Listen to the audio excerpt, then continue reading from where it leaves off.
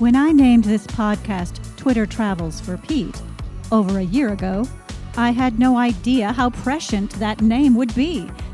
How could I know that Pete Buttigieg would be nominated to be Secretary of Transportation by President Joe Biden? Mayor Pete Buttigieg. This exciting news has prompted all of Team Pete to learn as much as we can about transportation. And thus, welcome to Twitter Travels for Pete, Transportation Edition.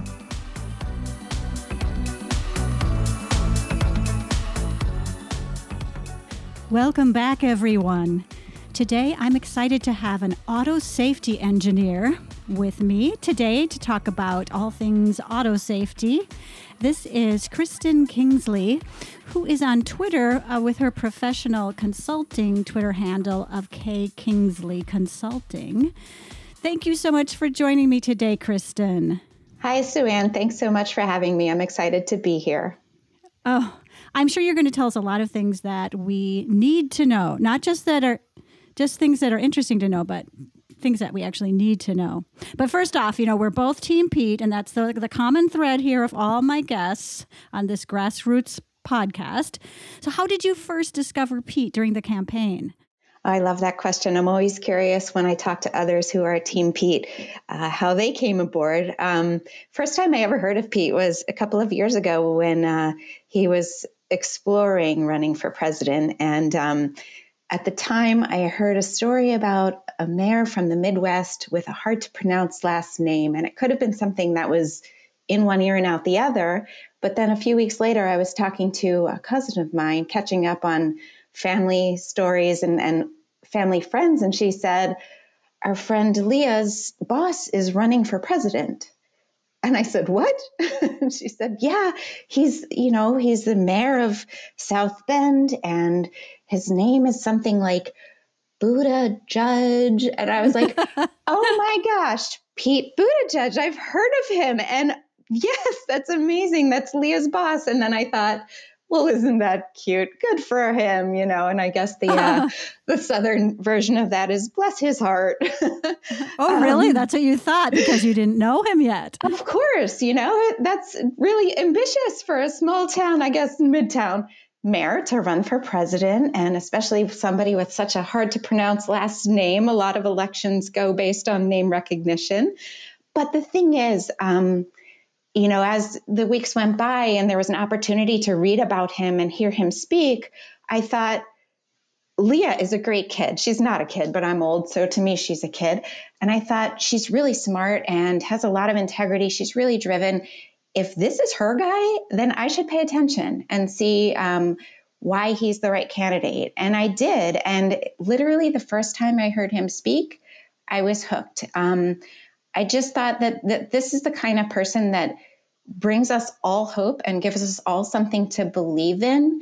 And it was such a different tone from the divisiveness that we had heard over the last several years that I started telling everybody that I knew and my friends and family about him. And that's kind of like a hard thing to do. I live in Washington, D.C., but I have a lot of friends and family on all different sides of the political spectrum. And so I don't usually get into politics at all. I'm an engineer.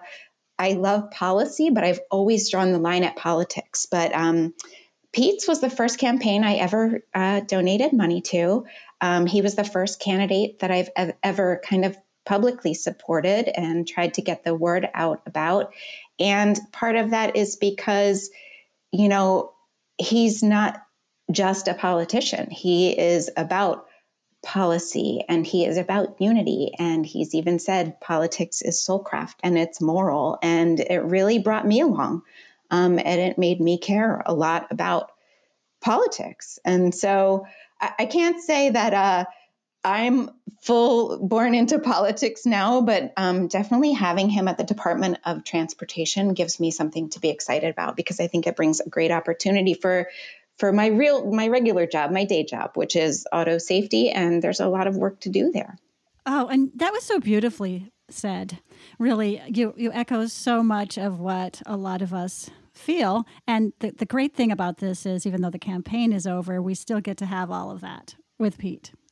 So, and it's even better because now, as you said today on George Stephanopoulos, now we're into the governing, right? Campaigning's over. Now we get to actually do it.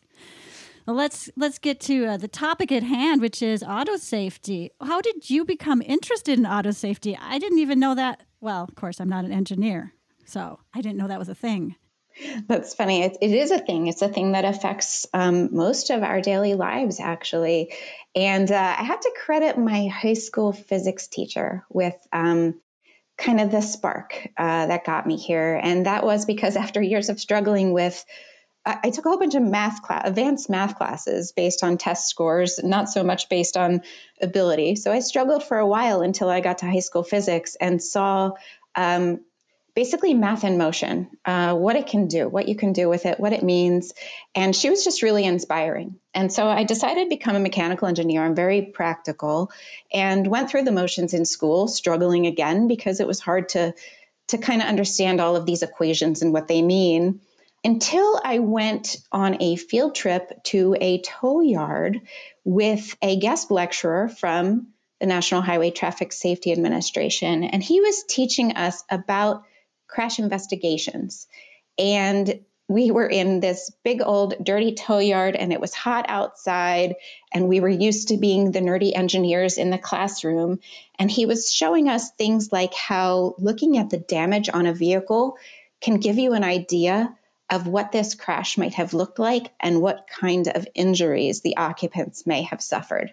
And I was just so intrigued. I could not stop asking questions. This was the most interesting thing in my mind you could possibly do with a mechanical engineering degree. And so this poor man, I kept in touch with him for almost a year until I finally graduated. And he told me when I graduated, they had 2 positions open in the crash investigation division. And I applied and somehow got lucky enough to end up at the National Highway Traffic Safety Administration, which is one of the agencies at the DOT. And your first job? In my very first job that I started the day after my grad school graduation. That's fantastic. That's everyone's dream. Oh, wow. That does sound fascinating. I love how you put that, how, the mechanical engineering and putting that in motion and then I'm just going to put words in your mouth in the real world and everyday life and unfortunately death, right? And injuries. Just to see that, was that haunting? Yeah. And that's the thing is when I started out, it was very much an intellectual pursuit. I'm looking at vehicle design and how seatbelts work and how airbags work and what can we do to prevent injuries. But going into crash investigation, you realize that you're not just talking about a math problem or a physics problem or statistics. These are actually people's lives. And it is more common than you think. There are about 35,000 fatalities on our nation's roadways every year, and many, many more injuries, of course.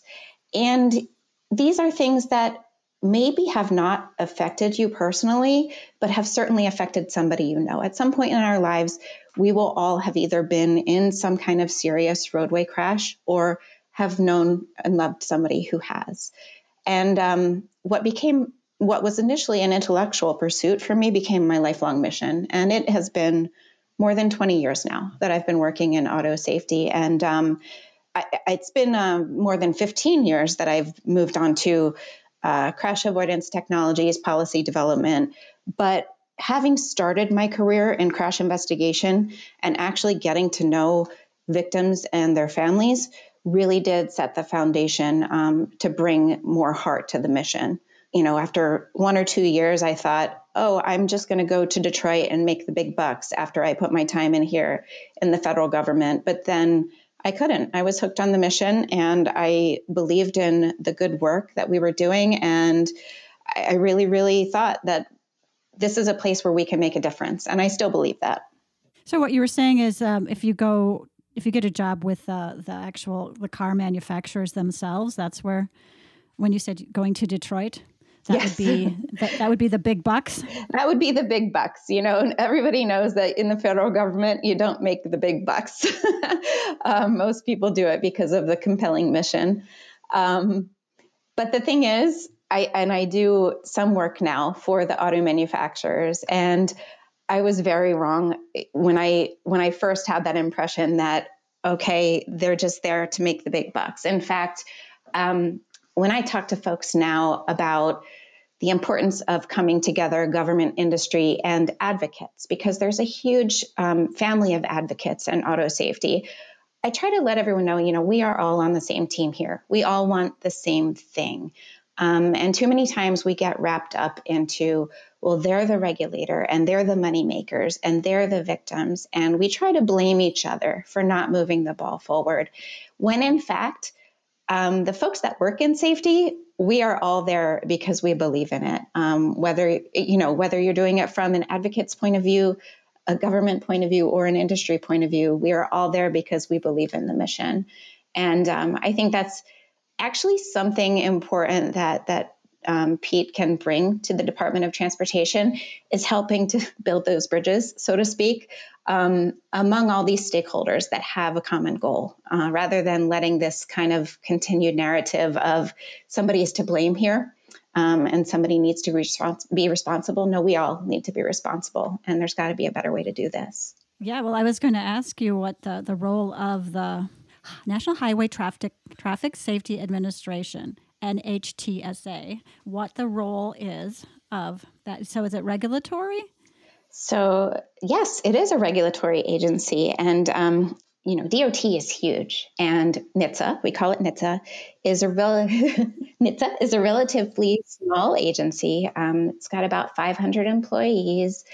Most of them are at headquarters in Washington, D.C., but then there are regional offices all throughout the country because they work very closely with states. At its core, NHTSA is a consumer protection agency. They regulate the auto industry, and they also enforce auto safety recalls. When there's a defect related to safety, they make sure that manufacturers have those vehicles recalled and pay for the fixes, the remedies. But because auto safety is more than just the vehicle, in fact, 90% of crashes are caused by human error, there's only so much you can do on the vehicle to help prevent these crashes and injuries. And that is NHTSA's core mission, to prevent crashes and injuries on our nation's roadways. And so there is a huge effort at the agency to focus on behavioral safety. So they have regional programs that manage grant money that goes out to the states to help fund campaigns like Click It or Ticket, Drive Sober or Get Pulled Over. So it's usually a combination of public awareness campaigns combined with enforcement. But then there's also a lot of information that gets out from the agency to help people make good decisions, like buckling up, purchasing a new car. So they have a 5-star safety rating program where they crash test vehicles and provide ratings to the public. There's a whole bunch of information about child passenger safety to make sure that kids are buckled up in the seat that's right for them. Teen driving safety, older driver safety, pedestrian safety.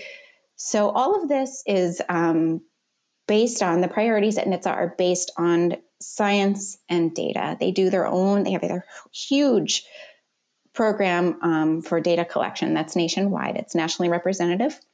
And it informs everything that not only NHTSA does, but also the auto industry, as well as NHTSA's sister agency at DOT is the Federal Highway Administration. So NHTSA has responsibility for the vehicles and the drivers. Federal Highway Administration has responsibility for the roadways. So they all work together. Okay, well, that's good to know, because I did notice an overlap, and you do call it a sister agency? Sister agency, absolutely. Oh. Well, and I did talk, my first interview on this series of transportation was with Jonathan French, who is a highway engineer. He talked about Vision Zero, which is, I don't know if it's a program it's actually an international it is. Idea that, and the Vision Zero meaning that the goal to get zero traffic fatalities. I think maybe you can say something. So obviously everything that you do is working towards that as well. Yeah, and Vision Zero is a really outstanding program, because the core of Vision Zero is that we should not accept deaths or injuries on our roadways as a price to pay for mobility. There's something called safe system design, and maybe Jonathan mentioned this, but we should assume that humans are going to make mistakes. And so we should design in anticipation of those so that the mistakes don't have fatal consequences. So roadway design, vehicle design, we should assume that humans are going to make mistakes because they do. And Vision Zero is something that I know he works on that in, where's he from? Somewhere up north, right? Maine. Yes, Maine. Great. Yeah. So it started in Sweden and is slowly spreading across the United States. I actually work with Montgomery County, Maryland on their Vision Zero program, which is kind of fun because as an auto safety engineer, I don't usually get to see the roadway side of things. But like I mentioned, it's going to take all of us working together to get it done. And so I'm really happy to hear about Pete Buttigieg's support for Vision Zero because a lot of communities across this country can benefit from not just the program itself, but the opportunity to learn from each other of what's working in other locations that have already implemented this program. Right. It's really a whole different way of thinking. And I love that. Don't accept it, that this is just the way it is.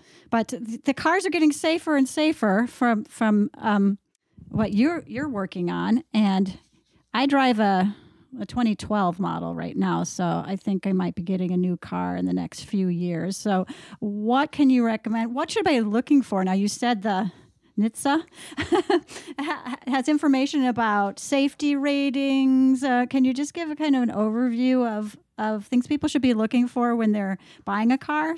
Sure. So you are not the only one who is long overdue for a new vehicle. The average age of vehicles on the road is about 11 and a half years. And when we put new technology into vehicles, we estimate that it could take 20 to 30 years to make its way into the entire fleet. So What I like to tell people when they ask me, hey, what do you think is the safest car?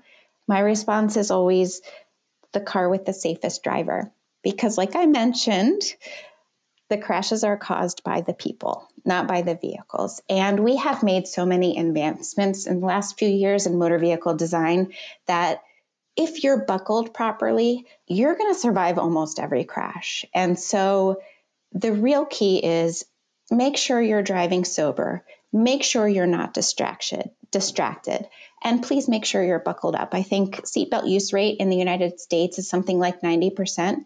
But if you look at the fatality data, unbelted is about 40% or 50% of the motor vehicle fatalities. And so you can see that most people that are belted are actually well protected when they crash. And so please take advantage of the technologies that we've already put into vehicles for you.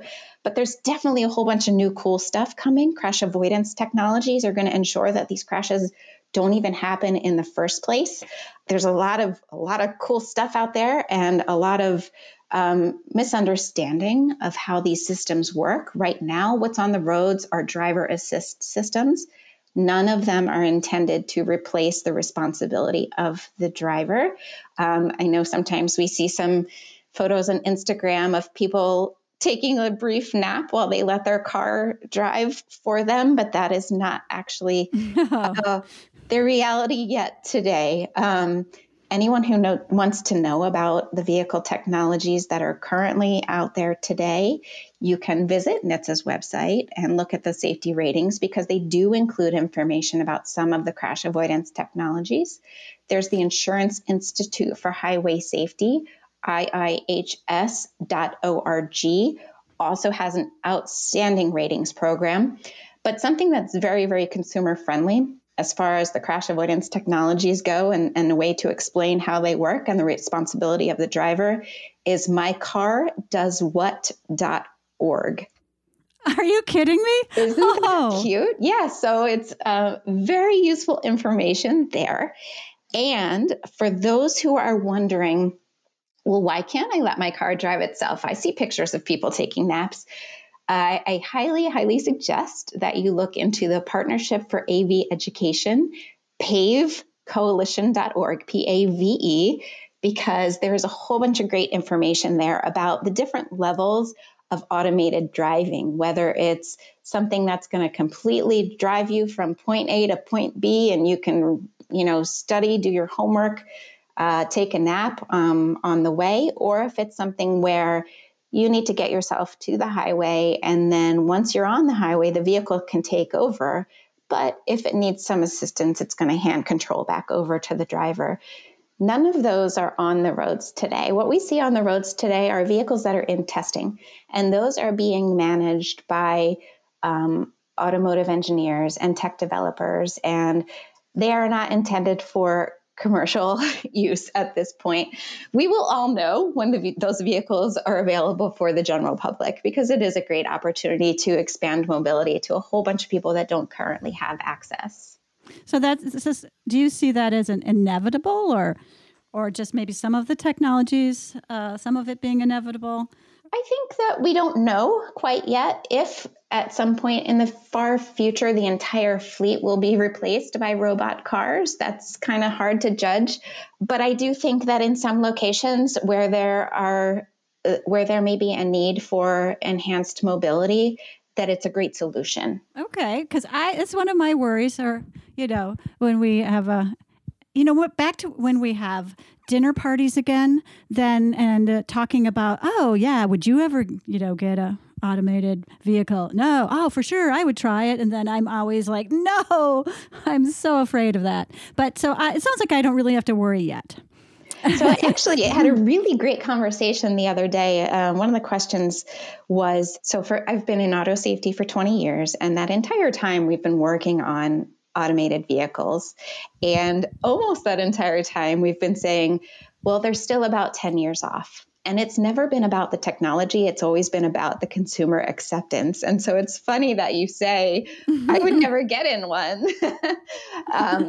And we used to say, when I worked at NHTSA, we used to tell the engineers that would come in to show off their technology, okay, we will accept this as road ready when your legal department is willing to sit in the back seat as this goes down the coastal highway, a mountainous coastal highway in California. And then it is road ready. Don't show us on a closed course where everything is predictable. But somebody told me from Consumer Reports, we had a discussion last week. She said, look, if a technology is done well, if it's reliable, if it's intuitive, and if it's effective, the consumer acceptance will come. You don't have to tell consumers what they need to accept. And I thought that was a pretty brilliant way of saying that's not really the problem here. If you get this right, people are going to demand this. And so I think that's what we're trying to do right now. Right. And then I'm assuming in the design, there are lots of safeguards, or what do you call it? What is like a backup to the backup to the backup. Right. So you have a lot of redundancies in your system. That's what it's called. Thank you. Yep. Oh, okay. Well, every time I'm in Minnesota and I'm driving on pretty scary snow and ice, I'm wondering, well, how would an automated vehicle do it? But then when researching for this a little bit, I noticed that in the state of Minnesota is part of some projects, and one of the projects for CAVE, C-A-V, Connected and Automated Vehicles, yes. Right. So one of the projects we're a part of as a state is winter driving. So I was like, okay, of course they're not, of course they know that has to be studied. Sure, we have to test in all different kinds of conditions, right? Right, because that's the human part. But when you say the driver, the safest driver, somebody who knows how to drive in winter. And when we get our first snow here, and it's just like, oh yeah, it's obvious some people just do not know how to drive in this, and that's what's scary. Well, I'm in the Washington, D.C. area where when we get a half an inch of snow, everything shuts down because nobody knows what to do. Well, right. They should stay off the road then. Right. Well, what do you see as the biggest concern right now in vehicle safety? So there are some emerging issues in vehicle safety. We've seen some kind of alarming things over the past year with COVID, where we thought with vehicle miles traveled going down, we would see fewer roadway injuries and fatalities. But in fact, we're seeing different kinds of roadway injuries and fatalities. We're seeing a lot more speeding and reckless driving. We're also seeing a lot more impairment. So impairment, especially from alcohol, has been a persistent issue. It's always hovered around 30% of the fatality problem, which is huge. And it's actually gone up this year. And so I think that it's time to do something. And I am biased because one of the projects that I support is an alcohol detection system that will prevent impaired driving. But I do think that it's a broader societal problem in that alcoholism contributes to far more than just drunk driving. Even in pedestrian fatalities, we see that a large percentage of pedestrians are impaired when they're struck by vehicles. And so you're not even safe just by saying, well, I'm going to pass the keys off or I'm going to get a sober ride home. If you're impaired while you're walking, you are also still in danger. So I think that broader societal problem of alcohol impairment is of concern. We also see with increasing marijuana availability, whether it's in states that reduce penalties or actually have legalized marijuana sale and distribution, people may have the mistaken understanding that it is safe to drive while impaired. And we just don't know yet. We suspect it is not. There are no per se limits like there are with alcohol. We set the limit at 0.08. Marijuana affects people differently, and it can stay in your system at varying lengths of time. And so this is something we're worried about. Distracted driving has become an issue with the prevalence of smartphones, of course. This is not something we have great data on. And so it's hard to combat, especially at NHTSA and in the United States. We do everything based on data. We have to be able to justify everything that we do. And so in the meantime, while we can't support regulation because we don't have the data, at least there are guidelines that have been put in place for auto manufacturers when they design systems that are engaging drivers or pairing devices to the vehicle that help reduce distraction. It's not enough. Of course, there needs to be some kind of a culture change, not with just impairment, but also with distraction. I don't think people take the driving task as seriously as they should. You're responsible for this sometimes two-ton vehicle, which could cause major damage with just a moment of inattention. Well, I always remember when my kids who are adults now, when they were taking their driver's license test, the road test, and, both of them had to take it twice. But on one occasion, the examiner told me, well, we have to be strict. They're driving a weapon. So I've never thought it that way. They're driving a weapon. Yeah. And it's like, this, you can really hurt somebody else and you could be fine. And that responsibility is, the culture. That's like also like you said before, is your car is only as safe as the driver is, and taking that personal responsibility and the culture change. But maybe some of that smartphone technology will also change. Well, there'll be, there's more and more voice assisted. I don't know, but I do every once in a while I see somebody who is like really, really, I don't know what they're doing. It's not even like texting and driving, what we used to say, the kids. It's like, no, I'm not. It's the adults basically doing internet searches and on Twitter or Facebook or in their email while they're driving. Right. I remember back when Secretary LaHood was heading the Department of Transportation. He was great. He would say, look it, just put it in the glove compartment. Don't even give yourself an opportunity to glance over at it. And I thought that was great. But now we have, you can play your music and do podcasts and have it all, downloaded and then playing. And so it's out there. Yeah, but there are benefits too. Technology can do wonderful things. I know that there have been studies that show that for truck drivers, engaging in a telephone conversation can improve their alertness. And so as long as you use technology properly, we can harness it for good. That we do have to assume our own personal responsibility and take that seriously. Okay. Wow. This has been so interesting. I just have to know that. What are the things that you measure? Do you actually use crash test dummies? Because in your Twitter, on your page and then your banner is you're standing with crash test dummies. This is just like to satisfy my curiosity. Sure. Those are Vince and Larry, and they are crash test dummies that were part of a public awareness campaign, I believe, maybe in the 1990s. So that's before I worked at NHTSA. But we bring them out every once in a while for like bring your kids to work day or other fun events at the DOT. And that day, I just happened, the people in the costumes were actually my interns. And so I love that picture. Oh, they weren't the real dummies who were going to go through a crash. I did not put my interns into an actual crash test. So nobody needs to be afraid of interning at DOT. But I love that picture. Yeah. So, and that is part of the program at DOT. They do crash tests, not just for vehicle compliance to make sure they meet the safety standards, but to evaluate cars for the 5-star safety rating system. So, but when I began my career was in crash investigation. That was actually investigating real world crashes. So much more compelling, of course. And the science behind that, so how do you tell a lay person the kinds of things that you would be looking at as investigating? So when you're looking at a crash, for many, many years, the focus was on crashworthiness. So given that a crash happens, how can we protect an occupant? And so what you want to know is in what kind of crash scenario, what motion would you expect the occupant to move in, and what kind of systems can help protect them?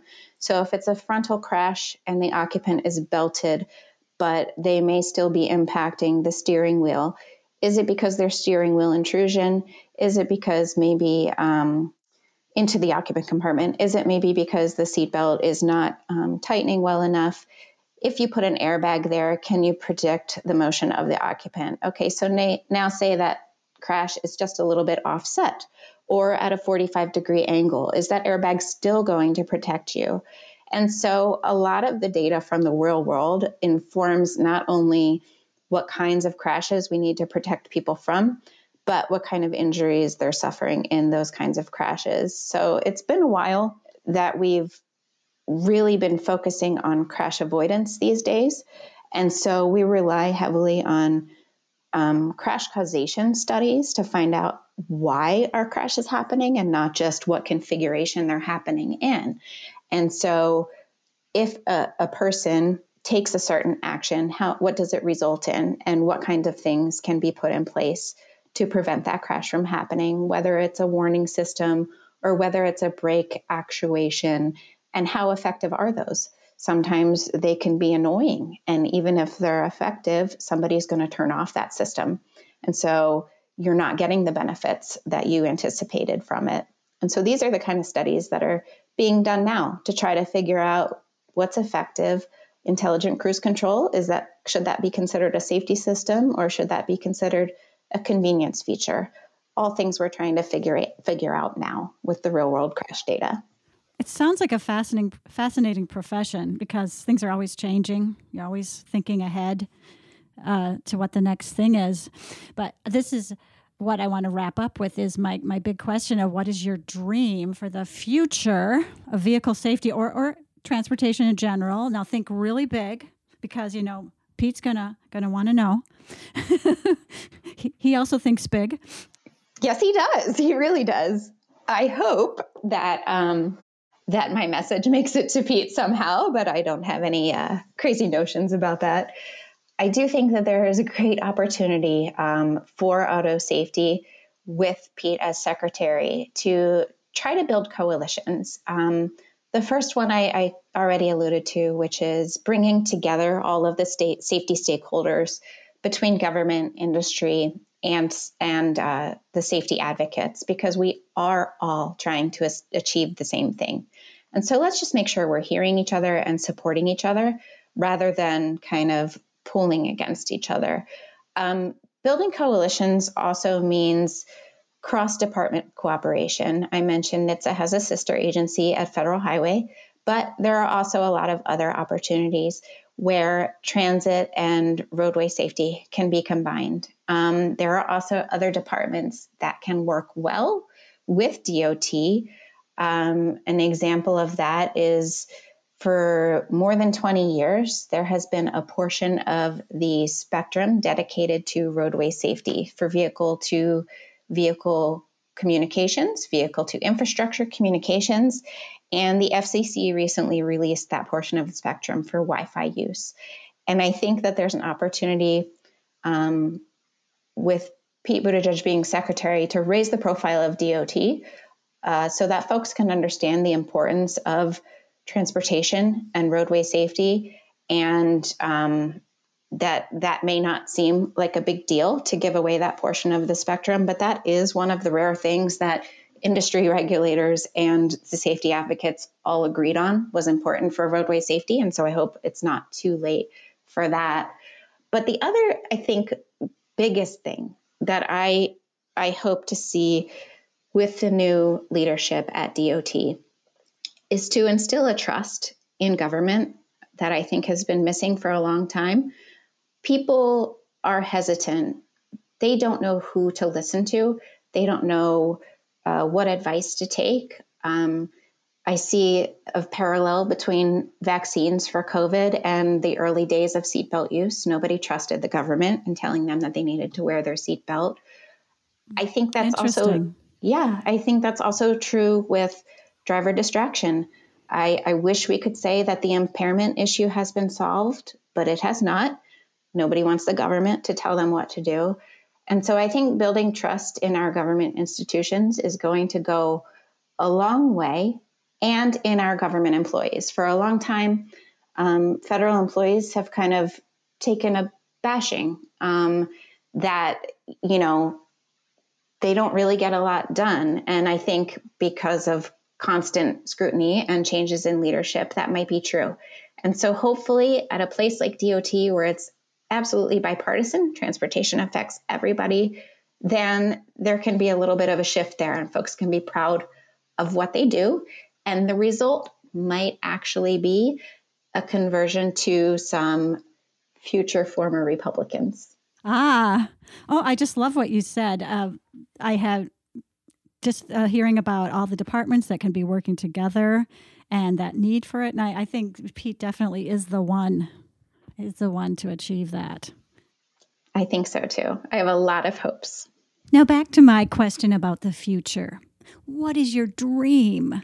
Well, I have to stick with my gut and say that the work that we're doing to reduce impaired driving is much closer than automated driving, and it may even be needed for automated driving. So this technology is going to prevent alcohol-impaired driving. It's called the Driver Alcohol Detection System for Safety, and this is being developed by a broad coalition and supported by a broad coalition of the auto manufacturers, both in the United States and internationally. So I think that's something that I'm very excited about.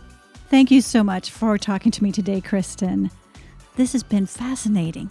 And I know my listeners are going to think twice before they get into their cars, because cars are only as safe as the driver. That's right. Thank you so much for having me, Sue Ann. Goodbye. Thank you for listening to Twitter Travels for Pete, Transportation Edition. I hope you learned something new. I know I did.